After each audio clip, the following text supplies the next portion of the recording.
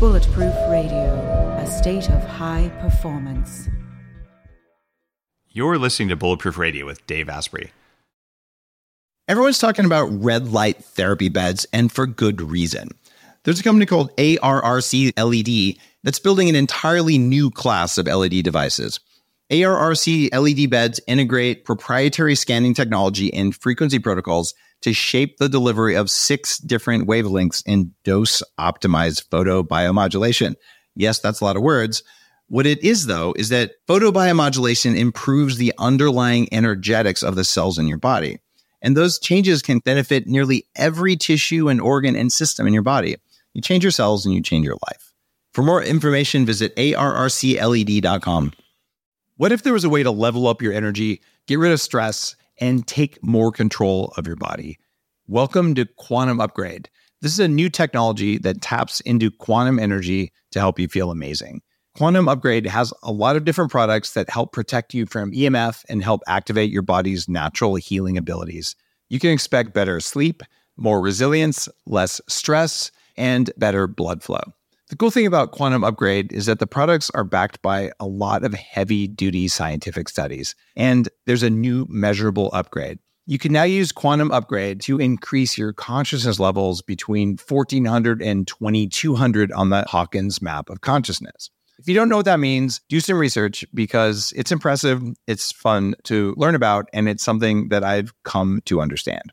Ready to try Quantum Upgrade? Visit quantumupgrade.io/Dave for a 7-day free trial. Today's cool fact of the day is about your brain cells. And when your body creates new brain cells, it's called neurogenesis. And until the late 90s, when I was still working for that first co-location web hosting company that held Google's very first server, scientists still believe that neurogenesis ended in your late teens, maybe early 20s. And basically, once your brain was baked, it was baked, and that was what you had. Now we know that your brain can produce new cells throughout your lifetime, just like companies like Google can add more servers to their network whenever the heck they want. That means that the formerly inevitable brain degeneration just isn't inevitable. Your brain doesn't have to die as you age. It doesn't have to get weak as you age. You can make brand new healthy neurons at any age. It just takes a little bit more conscious planning to keep doing it as you age. What if there was a way to feel younger for longer? Well, there is. Your body needs something called the NAD+ molecule to help you age well. When you're young, your body makes a lot of NAD+, and that helps you make energy, it helps you keep your DNA healthy, absorb nutrients well, and it protects your cells from stress. But once you hit about 30, your NAD+ levels start to drop. The good news is that longevity scientists have found some things that can help, like niacin, niacinamide, and Niagen. They help your body make more NAD+ even as you age. All 3 of these are in an amazing formula called Qualia NAD+. Check out Qualia NAD+ risk-free for up to 100 days at neurohacker.com/Dave15 to save an extra 15%. That's neurohacker.com/Dave15, Qualia NAD+. It's what I use. Today's episode is one of the more fun ones because I'm here in person at Bulletproof Labs Alpha on Vancouver Island, where I run my organic farm, where I grow my own food, and I'm here at least 2/3 of the time. This time I'm on the road doing things to bring content to you. But I'm here with Dr. Mark Atkinson, the medical director for Bulletproof and head of the Bulletproof coaching program. And we're here to do one of the Q&A podcasts, which are fantastically fun. I always get great feedback on these because we answer your questions that you've submitted by social media, by email, and on the website, and all the other ways you can submit questions. Probably the easiest is just to go to Facebook and do it. So, Dr. Mark, welcome to the show. Thank you very much. Excited to be here and looking forward to answering some questions. Have you had a fat water yet today? I've had a fat water just half an hour ago. Here's the pineapple fat water. You know you want it. Thank you so much. Did you guys notice that? I snuck a product plug in there. You almost did. So I do make... I do take a minute of your time on each show to talk about one of the cool Bulletproof products. Fat water has brain octane in it. And brain octane is that oil that raises ketones that directly fuel neurons. Even if there's sugar present, your neurons want ketones. So instead of putting sugar in your water, what if you put the right kind of fat that went straight to energy? Well, that's what we did with fat water. It tastes amazing, and you can order it and have it sent to your place of work. We'll send cases of it. Even there's a free shipping possibility there. And you can also buy it now in Southern California at a bunch of different natural product grocers, which is particularly cool. If your favorite natural product grocer doesn't have it, go in there and stage a protest. What do they say? A sit-in or? A sit-in would work, or resist. Resist the lack of fat water. There we go. And since we just went into the realm of politics, without endorsing or denying any particular thing, Dr. Mark, if you couldn't tell by the accent, is from another country. Far, far away. Far, far away. This country is called Brexit. That's his new name.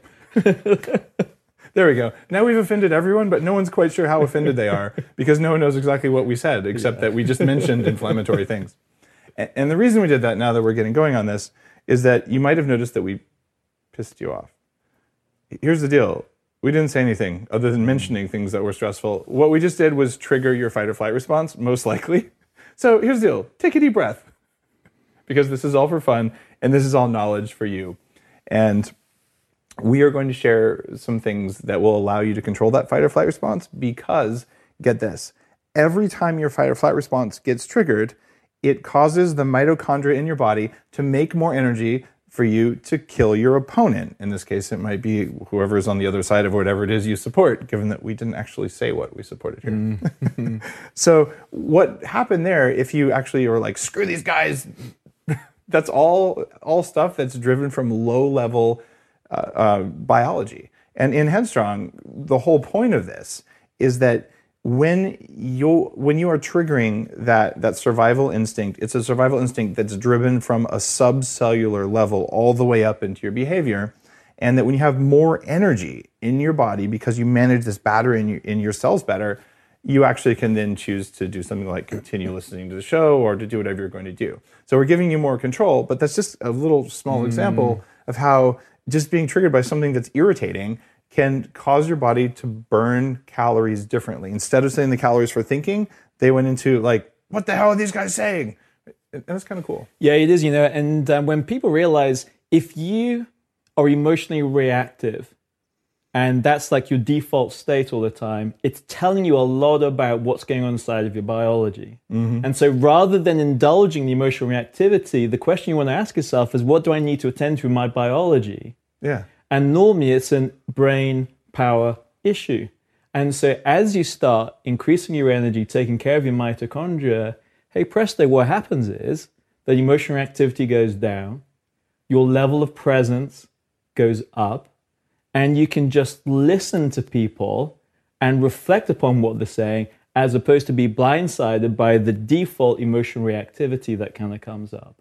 And this is a big insight, because a lot of people, including a lot of the field of psychotherapy and psychology, will tell you how to manage your emotional reactivity, and that's important. We need to know how to calm our nervous system. Mm-hmm. But actually one of the most powerful and direct ways to deal with our emotional state and to improve the health of our mind is you start with the biology. Yeah. There's a term that I'm a huge fan of. There's two of them. One is called hangry. Hungry and angry. And the other is something that I was famous for at a certain time in my life.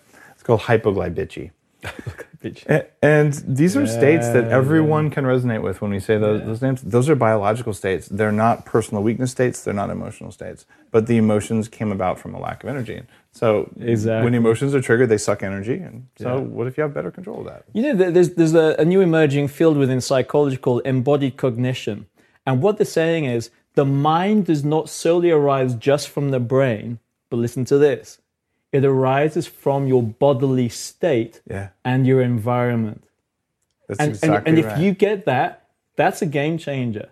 So what it means is that if you want to feel different, if you want to think different, if you want to act different, you have to attend to your brain, your body, and your environment, which is the essence of biohacking, because you're taking control over your internal and external environment.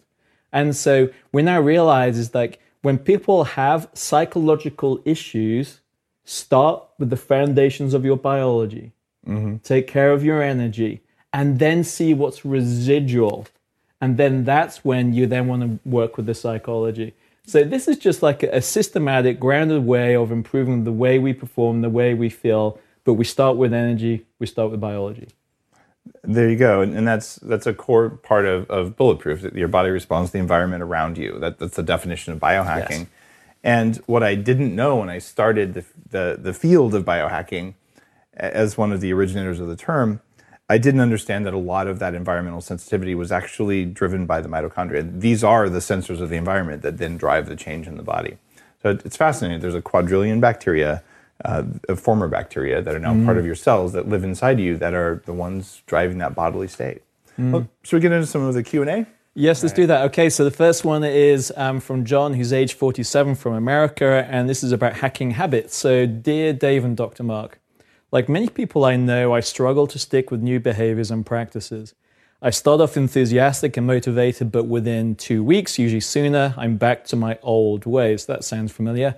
For example, I bought a gym membership last October and have only been once. It's now February. I stopped all refined sugar on the 1st of January, and by the 3rd of January, I was eating chocolate and cookies again. It's frustrating and demoralizing. I'd love to hear any tips and suggestions you have for hacking habits, and what do you consider to be the keys to making positive changes? That's a big one. We'll get to spend the next 20 minutes sort of deconstructing that. Yeah. All right. So first thing, instead of saying you're working to stick with new behaviors, practices, you're defining what you're doing as struggling. And I would say that struggle always costs you in a way that's hard to it's hard to imagine.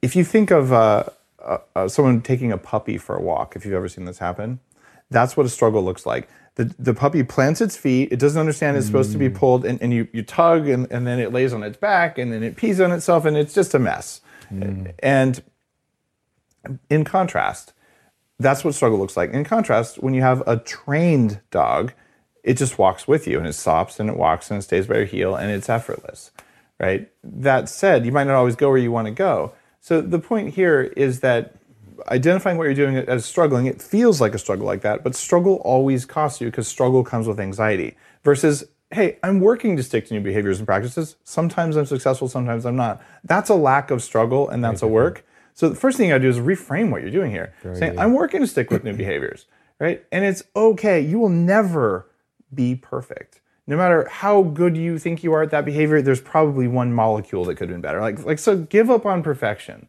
That'll help you a lot. And that also frees you from failure. Because if what you're doing is you're working to do it, did I work towards doing it today? Yes. Did I succeed all the way? No. Did I fail all the way? No. So a framing like that means that instead of, man, I was going to go with no sugar forever starting January 1st, and I had one cookie on January 3rd, therefore I'm a failure, therefore screw it, I'm going to eat all the cookies. So that reframing is the first thing you do. And then let's talk about some biological stuff that you could do about this. Actually, I don't know. Should we switch to biology, or do you want to do some more of the thought process? All right, you I love this subject, and in fact, I've just recorded a whole bunch about habits for our coach students, and this is a subject that everyone needs to know about. Yeah. Now, there's a couple of things. The first thing is to not make those changes is not a moral failing. Please never allow the inability to put in new change to reflect badly on who you are as a human being. Never indulge that story that says, I'm a failure, I can't do it. If that story pops up, see if what it is a story, breathe into your lower belly, come back to sanity again. And it's not a moral failing. You ate a freaking cookie. It wasn't a moral failing. Yeah, it's not a moral failing. But some people take it so seriously. I used to, yeah. Well, and likewise. Yeah. And so we have within our psychology the inner critic. The inner critic is constantly surveying the way we show up, the way we interact, and it's analyzing it against a tick box of who it thinks we should be. And when it detects a gap between how we are and who we should be, it then sends in the judgments. And so the first thing is to watch out for the inner critic. The second thing is, the reason most people struggle to implement habit changes, they don't have a systematic approach to habits. And we're going to provide you one because I've been taking a kind of close look at this. But before we do that, let's start on working with the biology first, because Yep. Get your biology straight. This becomes so much easier. And I do want to say one thing first. Please do not rely on motivation ever again to change habits. Why? Because motivation is a fickle creature. It comes and goes. And so what happens is, around the time of New Year, we're highly motivated. We put on a couple of pounds. We don't feel great. We say, okay, January the 1st, I'm going to stop X, Y, Z. And so, but the motivation will come and go. And if that's your primary way of motivating yourself, it is unreliable. So you can't rely on motivation unless you're one of these rare human beings who is highly motivated all the time. And a couple come to mind. But for the rest of us, motivation is not a reliable way to change. But we're going to give you others. And willpower is one of them. And the systematic approach to changing habits is another. The assumption that if you just try hard enough, you'll be motivated. Can we try to feel motivated? It simply doesn't work. And when you think about that, it's obvious it doesn't work. But when you just feel about that, you're like, well, obviously I'm gonna feel harder. And this is something that I really used to work on a lot. And when you're doing something like procrastinating, that's actually a fear-based thing, but it doesn't even sound like it's procrastination on the gym. You know, you went once and you tell yourself this story, I should go to the gym. Here's the deal. You're probably not going to go to the gym if you're stressed because, shocking, exercise is a form of stress. So if you have relationship stress, you have job stress, you have financial stress, you have a cold, you have toxins, you're eating bad food, you didn't get enough sleep, or any of these other stressors, someone in your family died, you just moved, all the WHO list of top stressors. If those are going on, you know what your body needs? Recovery, not exercise. I went through a period when I weighed 300 pounds where I went to the gym 6 days a week. And I simply told myself, look, the most important thing, and this is serious motivation, most important thing I can think of, I don't want to have another knee surgery. I've had 2 knee surgeries. I'm 20 years old. They told me I'll be lucky if I can walk normally after this one. So the most important thing is recover. I'm not going to have these sinus infections anymore. I'm not going to be fat. 6 days a week, no matter if I slept 2 hours a night or I slept 10 hours a night, no matter if I was sick, I was going to drag my ass to the gym, and I did it. And all I did was get strong. But I didn't recover. I actually got sicker, even though I got stronger. So here's the deal. It's okay if you don't go to the gym. It's truly okay. In fact, in Headstrong, if you go for a walk for 20 minutes a day and that's all you do, that's one form of mitochondrial stimulation. And the other form is once a week, work out for 15 minutes really, really hard. That's a lot easier than the demand that you go to the gym some mysterious number of days. So most people will say, oh, I'm going to go to the gym every day. Bad idea. You must recover, right? So it's easier to make a habit that's daily, which is why we want to do that, but it doesn't work very well. So then you set a schedule. You put it on your calendar. You're like, I'm going to go to the gym twice a week. But quite often that doesn't work. So your best bet, have a trainer there. We have an appointment that you paid for and you booked, so you have to show up, or have an appointment with a friend who's going to show up and work out with you, stuff like that. And here's the deal. If you roll out of bed, you just don't feel like it, take a deep breath and say, today I'm too sick or I'm too tired. I didn't sleep last night. So instead of whacking myself over the head with stress that clearly my body doesn't want, I'm just going to skip it, and that's okay. I really, really think the stress bit is so important. So here's the deal. When we're stressed, we revert to our default habits. It is really hard to change any kind of habits when you're under stress. So you have to be attending to your stress. Yep. That's the first thing. And it's like, how can you make important decisions and get clear about what habits that you want to build if you're stressed? You can't. So you've got to manage your stress first, period. And the other thing is that when you start thinking about behavioral change, you've got to get really clear about, why do I want to do this? And how does this fit into the bigger picture of my life? So it's like, you may have this idea that you want to go, to the gym 5 times a week, but that time will take away time from something else. So always keep the bigger picture in mind, but get really clear about the why behind the habit as well. What is it in service of? Be really clear about it. It's like, what's the outcome that you're after? Now, as a general rule of thumb, we want to start with our biology, because what you find is that as you start to manage your stress, feel more relaxed, experience greater levels of energy, your whole neurology just kind of calms down. And as you become more mindful, more present, habits naturally start to change. And sometimes all you need to do is choose one keystone habit that you attend to, and then it's much easier to build other habits on top of that. So for example, I wake up in the morning. The first thing I do is, rather than go up to my head to have a good old think about stuff, I just center myself in my belly. And I'll meditate for 10 minutes or so. It's not that long. Then I'll have some water. Then I'll take care of the kids. And then I'll take them to school. I'll come back. I'll spend 10, 20 minutes just mapping out my day. Then I'll check my emails.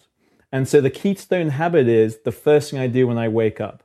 If that's in place, I've trained it so that other habits naturally follow it. So this is why you don't check my emails in the morning. That's right. Now you know. CEO tricks. No. By the way, morning for you is like a different, nine time zones away, so it doesn't matter. But but it is. And what it does is so you want to build habits on top of habits. But but if I wake up, I don't do the centering and the meditation, guess what happens? Everything else falls away. Mm-hmm. So you want to stack habits on top of each other. And taking control of habits, I was writing about this the other day for our students. I said, if you do not take control of your habits, you are a humanoid. You're not a human being, you're a humanoid. Mm-hmm. Why? Because you're acting out of your habits. And most of those habits, you're doing what you're doing because you've always done what you've done. Yep. And you're doing what you've done probably because someone else told you to do it, or you think you should be doing it, or society tells you to do it. The gift of being a human being is you can choose your habits. You can choose, and you can also operationalize them. I build time into my calendar for everything, and I'm fortunate that I have an executive admin who helps me on that. Mm. One of my habits is I do what my calendar tells me next. And it's a really powerful habit because every time you make a decision during the day, it takes away from your decision bank account. It takes a little bit of willpower to do it. So if I sit down and go, what should I do now? Should I go work out? The answer is probably no. But here's what my calendar says, and like my morning routine, I have young kids as well. So I wake up, and based on The Power of When by Dr. Michael Bruce, I'm what he calls a wolf. So my natural, most productive time, the time when I wrote Headstrong, I literally sat there and I wrote between 11 p.m. and like 5 a.m. Those are like the precious hours for me. My normal night is 11 p.m. until 2 a.m. where like the most ideas, the most creativity happens. And 15% of us are wired that way. And it's actually not bad for me to stay up late. It's bad for me to wake up early. And 15% of us are early birds. We call you the bad people. And then that's me, by the way. It's okay. Mark, here's what I learned. You were meaning to say something. After years of biohacking, is that the early bird works for the late bird. That's what it was. Oh my gosh. In this case, you actually do work for Bulletproof. So thank you for working for Bulletproof. That's my pleasure. But then most of us are like normal circadian rhythm. So for me, I did wake up at 5 a.m. And I played a doctor on TV. I played Dr. Mark because I woke up early. Anyway, I woke up early for 2 years at 5 a.m. And in order to do that, I said, look, I'm going to do this. I don't care how little sleep I get. This is a hard limit for me, and I'm going to do it every day. So I did eventually get so tired that I'd have to go to bed earlier, even though it wasn't natural to go to bed earlier. And I would wake up and I would drink some green tea and I would meditate for about an hour and a half. And I found an hour of good meditation would replace 2 hours of sleep. Yeah. And this is actually, I don't say documented, but I've heard from other advanced meditators and other various people that they have the same experience. I consider that to be true if you know how to meditate. Yep. So I did it for 2 years, and then I had kids. I'm like, this isn't functional for me. So what I do is I wake up at exactly the right time to make bulletproof coffee, and to give it to the kids and to give myself some, and then I drive the kids to school. I drink my coffee. Right? I haven't done any meditating, but I did have a progressive wake up on my sleep tracking alarm, so I never get jolted out of sleep.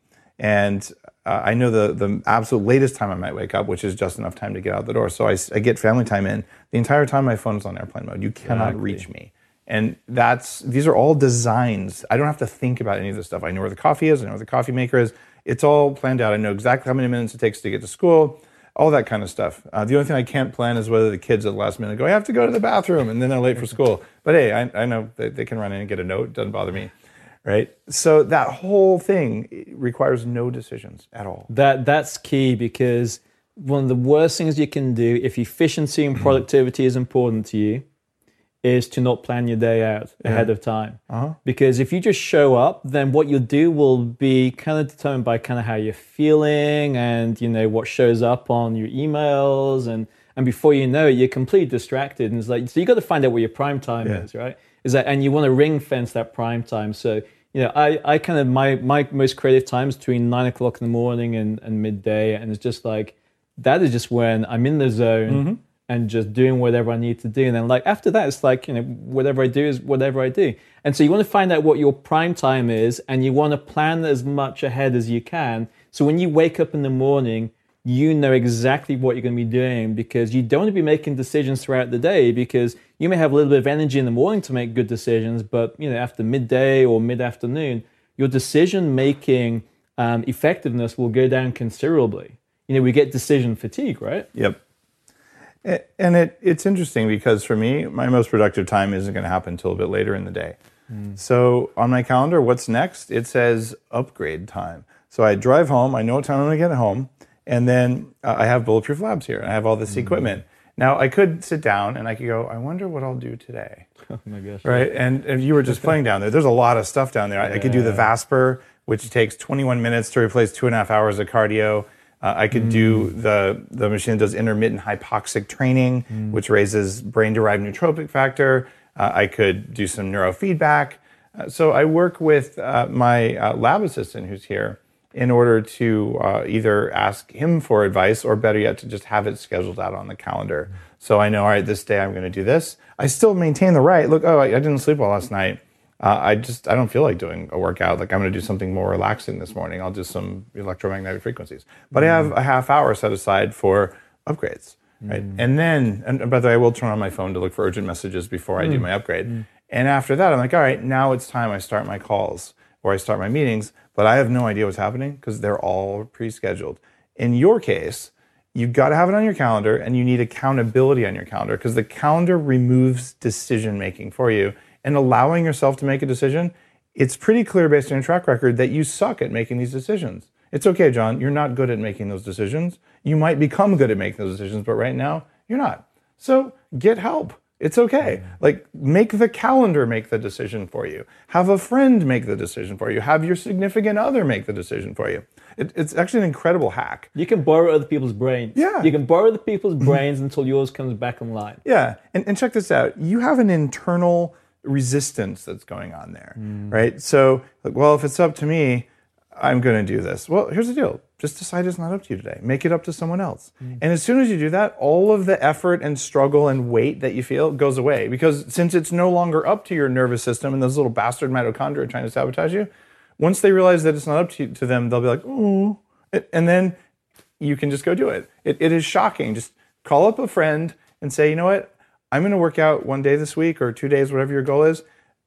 I just want you to tell me when. We tell me that morning I'm going to work out that day. And seriously, all the procrastination, all the resistance, poof, it just goes away. Yeah. I'll give you another way of working with habits. This works for some people, not for others. And ultimately, you've got to find something that works for you. This is called using micro habits. And it's really, really clever. So say, for example, you wanted to get fit, and say you had this idea in your head, you want to do 20 push-ups a day. And so what you do is you make a micro habit, which is like a microcosm of that. So the goal would be 2 push-ups a day. Here's the deal. You choose a goal that is small enough so you have no reason not to do it. It's like anyone can do 2 push-ups a day. And so you just decide when you're going to do it. And here's the thing. You start doing the push-ups, and because you're down there, you do more. You start overachieving. And so what we found with micro habits is that you can set micro habits for anything. Say, for example, meditation. Now, a lot of people intend to meditate. And what they find is, they put 10, 20 minutes aside, and by a week, they're not meditating anymore. So what you do is you do a micro habit meditation. You do 1 minute a day. So it looks like this. You sit yourself down and you go, okay, I'm going to meditate for 1 minute. Everyone can pretty much do 1 minute. And you're there. It's 1 minute, and you know what? You're kind of getting into the hang of it, and so you stay a little bit longer. And so what you do is, the key with habits is consistency and repetition. So if you just set the habit of meditating 1 minute a day, but every single day for 7 days. By the time you get to 7 days, you've developed the habit of meditation, and then gradually start to extend it. So micro habits works really well for a lot of people. And what's cool about it is there's no resistance in sight. Here's the gym version of a micro habit. Tell yourself, I don't have to work out, but I'm going to go to the gym. So you get dressed. Maybe that's all you do. I'm just going to get dressed for the gym. That might be enough of a micro habit. But if you just drive to the gym, say I'm going to go to the parking lot, and then I don't have to work out. You might drive home. Yeah. Better yet, I'm going to go to the parking lot. I'm just going to walk in. I'm going to check in. At least I get credit for that, right? And then I'm just going to leave if I want to. It's shocking how the resistance is gone by the time you get there. So you're tricking yourself, but it's a micro habit. So it's like, I don't have to do the whole thing. It's too much effort to do the whole thing. I'm just going to show up. Yeah. Right? And just showing up sometimes is all it takes. Yeah. I'll give you another one. So this is for our coaches. So we talk about building the business and networking. And so something people really struggle with is this idea of networking and reaching out and sending emails out to people. And so the micro habit is all you got to do is send one email a day introducing yourself and reaching out to network with someone. And what we found with coaches is everyone can do one email a day. Yep. And what happens is it kind of builds momentum. That's the idea of a micro habit. It's repetitious, it's consistent, it builds momentum. And then as you build confidence with it, then you maybe do 2 a day or 3 a day. So it's built organically without effort, strain, doesn't require motivation, doesn't require willpower. So it kind of bypasses all of that. It's just really cool. Another cool thing is what's called if-then scenarios. So what you do is you mentally rehearse possible ways that life may get in the middle of or in the way of you doing a habit. Say, for example, you want to go for a run, and it rains often wherever you go. And what tends to happen is you wake up, you hear the rain, and you think, not today. But if running's important to you for whatever reason, what you do is ahead of time, you do an if-then scenario. And the if-then scenario is, okay, if I wake up and it's raining, despite the rain, I will put my trainers on and go for a run. And you mentally rehearse yourself doing it ahead of time. Here's what happens then. In the morning when you wake up, you hear the rain, the brain engages with the mental rehearsal pattern. And that mental rehearsed pattern meets the rain. So you just actually find your body getting changed, going for a run. So you can use mental rehearsal, if-then scenarios to kind of bypass it. And that works really well. Because you can think, and then when you decide there are certain habits that are really important to you, then you want to ring fence them. These are the kind of non-negotiable things. So for example, if you want to develop quality time with your children, you want to ring fence the habit of when they come home from school, giving them an undivided 20 minutes of your time, 10 minutes of your time. Mm-hmm. It's got to be quality time. And the reason I call it ring fence, it means it's non-negotiable. It means that if someone comes up, a call or something, the call has to wait. Just put your phone in airplane mode. Yeah, there you go. So no one can contact you. Because it's important enough, you've got to ring fence, you've got to protect it. Mm-hmm.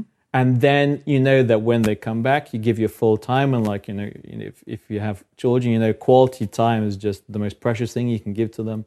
And then you kind of come away and you develop this kind of sense where it's like, when I'm really clear about why a habit's important, I see the benefit because habits are built on repetition, but also reward as well. Mm-hmm. And when you do a habit that's important, you allow yourself to feel the sense of accomplishment as well, because that also reinforces the habit pattern as well. So if you're listening to this, get really clear about what habits you want to stop, what habits you want to start. That clarity is really important. Get clear about the why. Turn it into a micro habit. Ask for help. Get an accountability kind of person. And there's one thing I just want to mention is there is a difference between a habit and a compulsion and an addiction. And this is really important.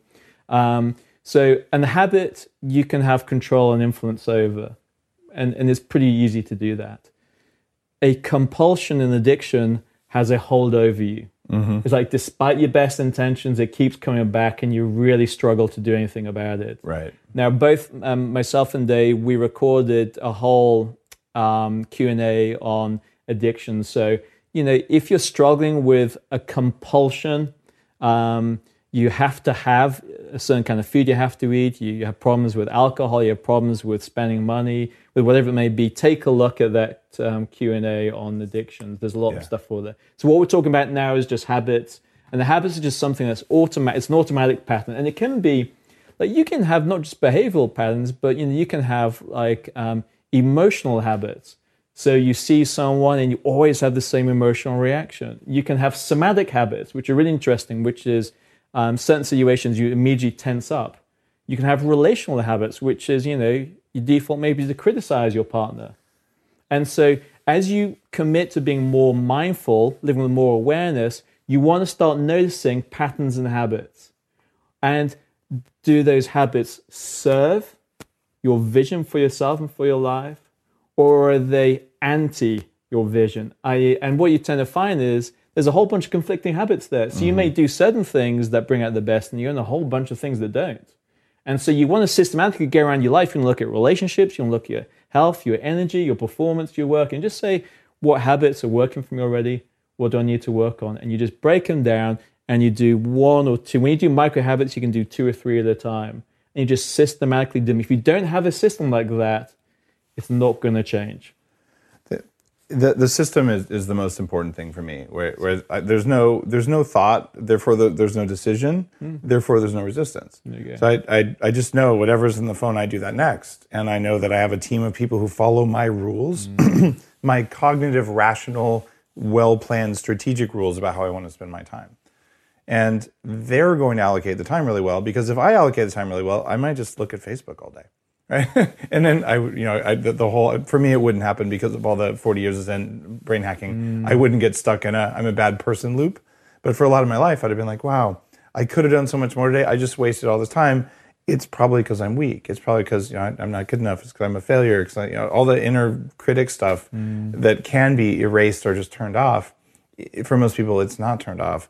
So all that stuff gets triggered. But the truth of the matter is that you probably put yourself in a set of failure for going to the gym or doing anything else that wasn't what gives you the most energy.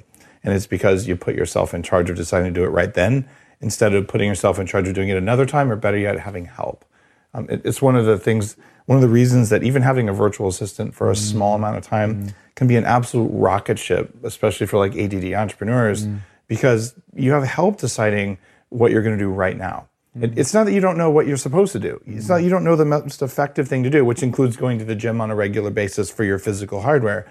It's just that in the heat of the moment, you probably won't do that. And it's okay. It's just like get someone else to do that. Yeah, kind of setting up that process, having a system that kind of works for you, reviewing whether it works for you, and also just kind of managing conflicting habits as well. And so, but focus on the keystone habit. So remember, the keystone habit is the one habit that has a massive influence on other habits as well. So for example, when people start exercising, they tend to find that they hydrate themselves better, they eat kind of better food. Yeah. So you want to put your energy and focus on that. And I just noticed, you mentioned about refined sugar and lasted 48 hours. If you have sugar sensitivity or even the kind of more extreme sugar addiction, that's a challenging one. And so that's why the biology is so important with habits, is like you want to start, getting yourself in nutritional ketosis, taking the brain octane, increasing your healthy fat, the fiber, reducing your sugars, and you just feel so much better. I feel like we have a whole other episode. Like we focused this one on habits on John's question. We've got another question about energy. Let's cover the sugar addiction part and the energy question in our next Q&A episode. And on this one, there's one more, the flip side of habits, which will take up the rest of the time we've got for this episode. And that is my buddy Manish Sethi from Pavlok. This is Ramit Sethi's brother. And you guys may have heard of both of them. Manish was, I think, the only guy to turn down funding on Shark Tank. And he did this basically because he didn't want to work with a certain investor there in a way that was, if Manish, you're probably listening, was shocking and definitely got you some press. But what Pavlok is a little device that shocks you.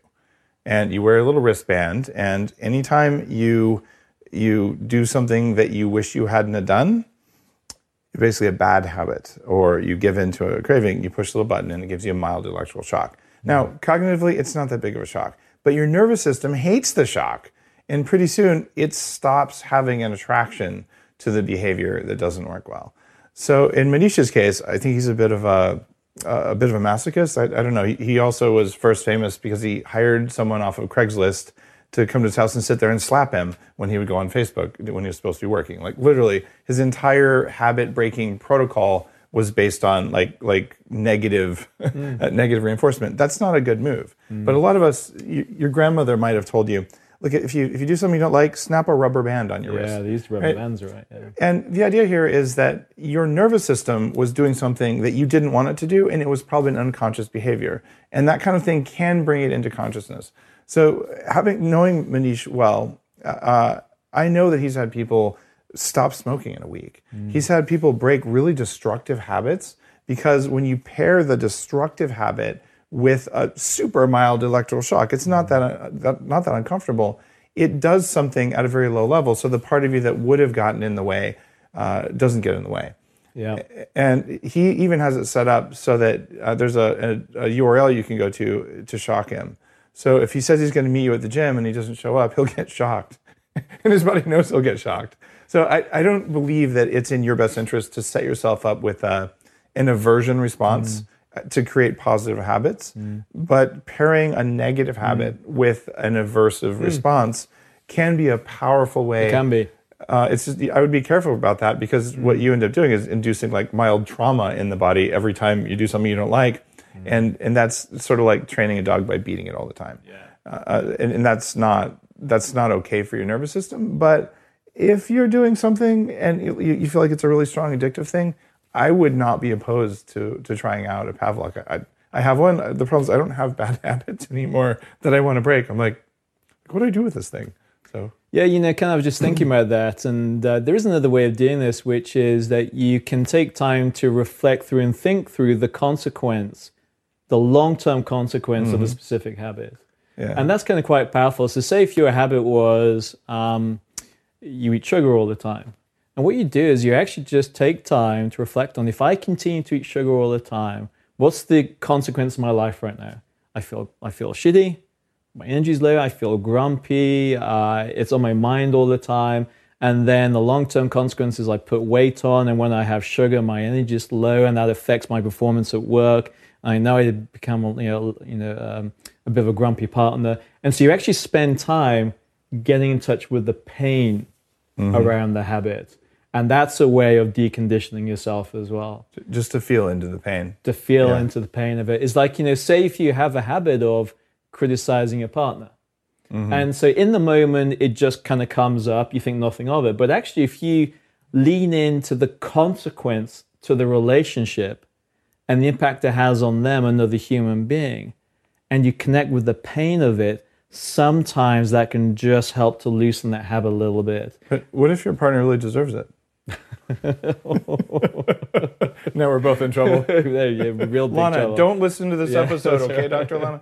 And then what you do is you loosen that habit, and then we know appreciations are the antidote to that. And then say you set yourself the habit of, and you just start with a micro habit. I'm just going to do one appreciation to my partner each day, but when I do it, I'm going to be really present to it. I'm going to be sincere about it, and I'm going to look them in the eyes. And what it does, so in that kind of moment, you've got in touch with the pain around the existing habit, and you've set yourself up the micro habit to start doing the antidote. In the case of going to the gym, for John, who asked the original question, like, okay, when you don't exercise, what is the pain you experience? You have lower energy, you're probably crankier, you have muffin top, or whatever it is you don't like.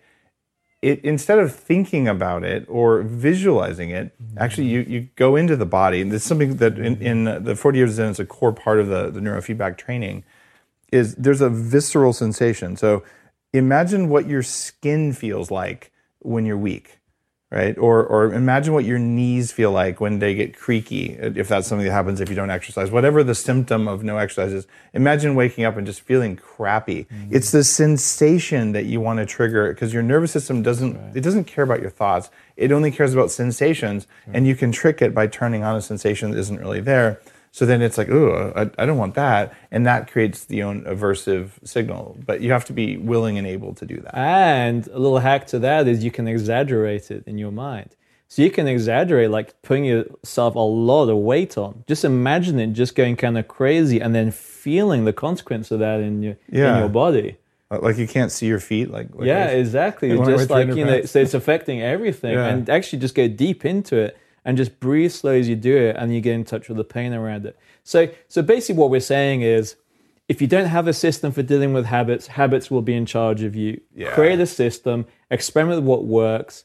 You can get in touch with the pain. You can create micro habits. You can do if-then scenarios. You got to get clear about what habits are most important and why. Do a couple of habits at a time. Work with the keystone habits, and share, on Facebook, how you get on with that, because all of us need to work with our habits. It's one of the foundational skills for high performance. But eventually, when you get to the place, you just start cleaning up your habits, and it's just most of the time you're kind of just showing up as a healthy, high performance human being. You're in your best self, and you don't have to work so hard. But this is the thing: is you don't have to work hard to change habits. Do not rely on motivation. You don't have to rely on willpower. You just have to hack it. You have to be kind of skillful with it. And then you can just organically change habits that matter to you. All right, John, I hope that answered your question for you. You don't need to deal with the frustration and demoralizing things here. This is a behavior that your body is actually doing to protect you. It's driven from a very low level, and we gave you a bunch of techniques there. And if it doesn't work someday, you don't need to feel frustrated and demoralized by it. It's like, look, the technique didn't work. You'll do something different tomorrow, but you're going to hack this. Now, if you enjoyed today's episode, check out Headstrong at orderheadstrong.com. We talk about some of those mitochondrial beginnings in that. And in the next Q&A episode, we're going to answer the second half of John's question around sugar cravings. And we're going to talk about another question that has to do with energy and mood and relationships and libido, things like that. So it's going to be a fascinating next episode. I look forward to seeing you there. Head on over to iTunes and leave a 5-star rating if you'd be so kind to do that. Or maybe 6 or 7 stars. Just kidding. I think 5 stars is all they've got. But when you do that, it actually helps other people find the show. If this is valuable to you, thanks for listening, and thanks for sharing it with others.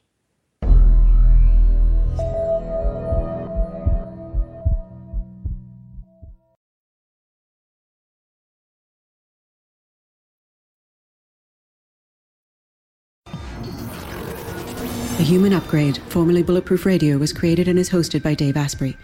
The information contained in this podcast is provided for informational purposes only and is not intended for the purposes of diagnosing, treating, curing, or preventing any disease. Before using any products referenced on the podcast, consult with your healthcare provider, carefully read all labels, and heed all directions and cautions that accompany the products. Information found or received through the podcast should not be used in place of a consultation or advice from a healthcare provider. If you suspect you have a medical problem or should you have any healthcare questions, please promptly call or see your healthcare provider. This podcast, including Dave Asprey and the producers, disclaim responsibility for any possible adverse effects from the use of information contained herein. Opinions of guests are their own, and this podcast does not endorse or accept responsibility for statements made by guests. This podcast does not make any representations or warranties about guest qualifications or credibility. This podcast may contain paid endorsements and advertisements for products or services. Individuals on this podcast may have a direct or indirect financial interest in products or services referred to herein. This podcast is owned by Bulletproof Media.